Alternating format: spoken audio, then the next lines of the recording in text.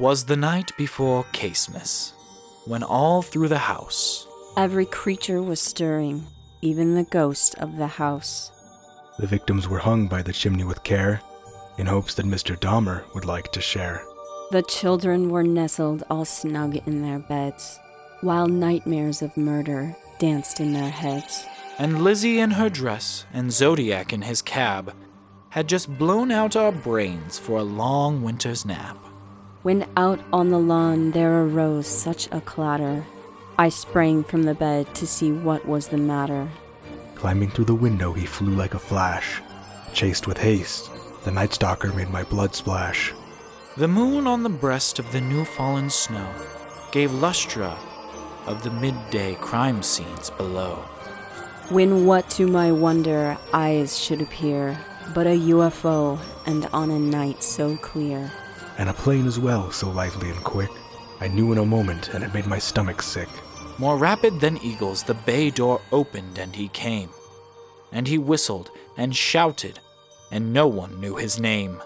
Now Earhart, now Dando, now Ripper and Borden. On Fish, on Holmes, on Bundy and Manson. To the top of the Cecil do you hear the voices call. Now slay away, slay away, slay away all. As Malaysia 370 before the wild hurricane fly. When they meet with an obstacle unknown to the sky. So up to the housetop the killers they flew, with the bodies of victims and the Ripper crew. And then, in a twinkling, I heard on the roof the killings and slashings, and we have no proof. As I drew in my head and was turning around, down the chimney the killer came with a bound. He was dressed all a-tattered with a cast on his foot, and he gave me a smile through the ashes and soot. A bundle of weapons he had flung on his back, and he smiled and stared, just opening his sack. His eyes how they twinkled, his dimples how merry. His cheeks were blood red, his nose like a cherry. The drool from his mouth was dripping like melted snow. And then Mr. Bundy said, "Time to start the show."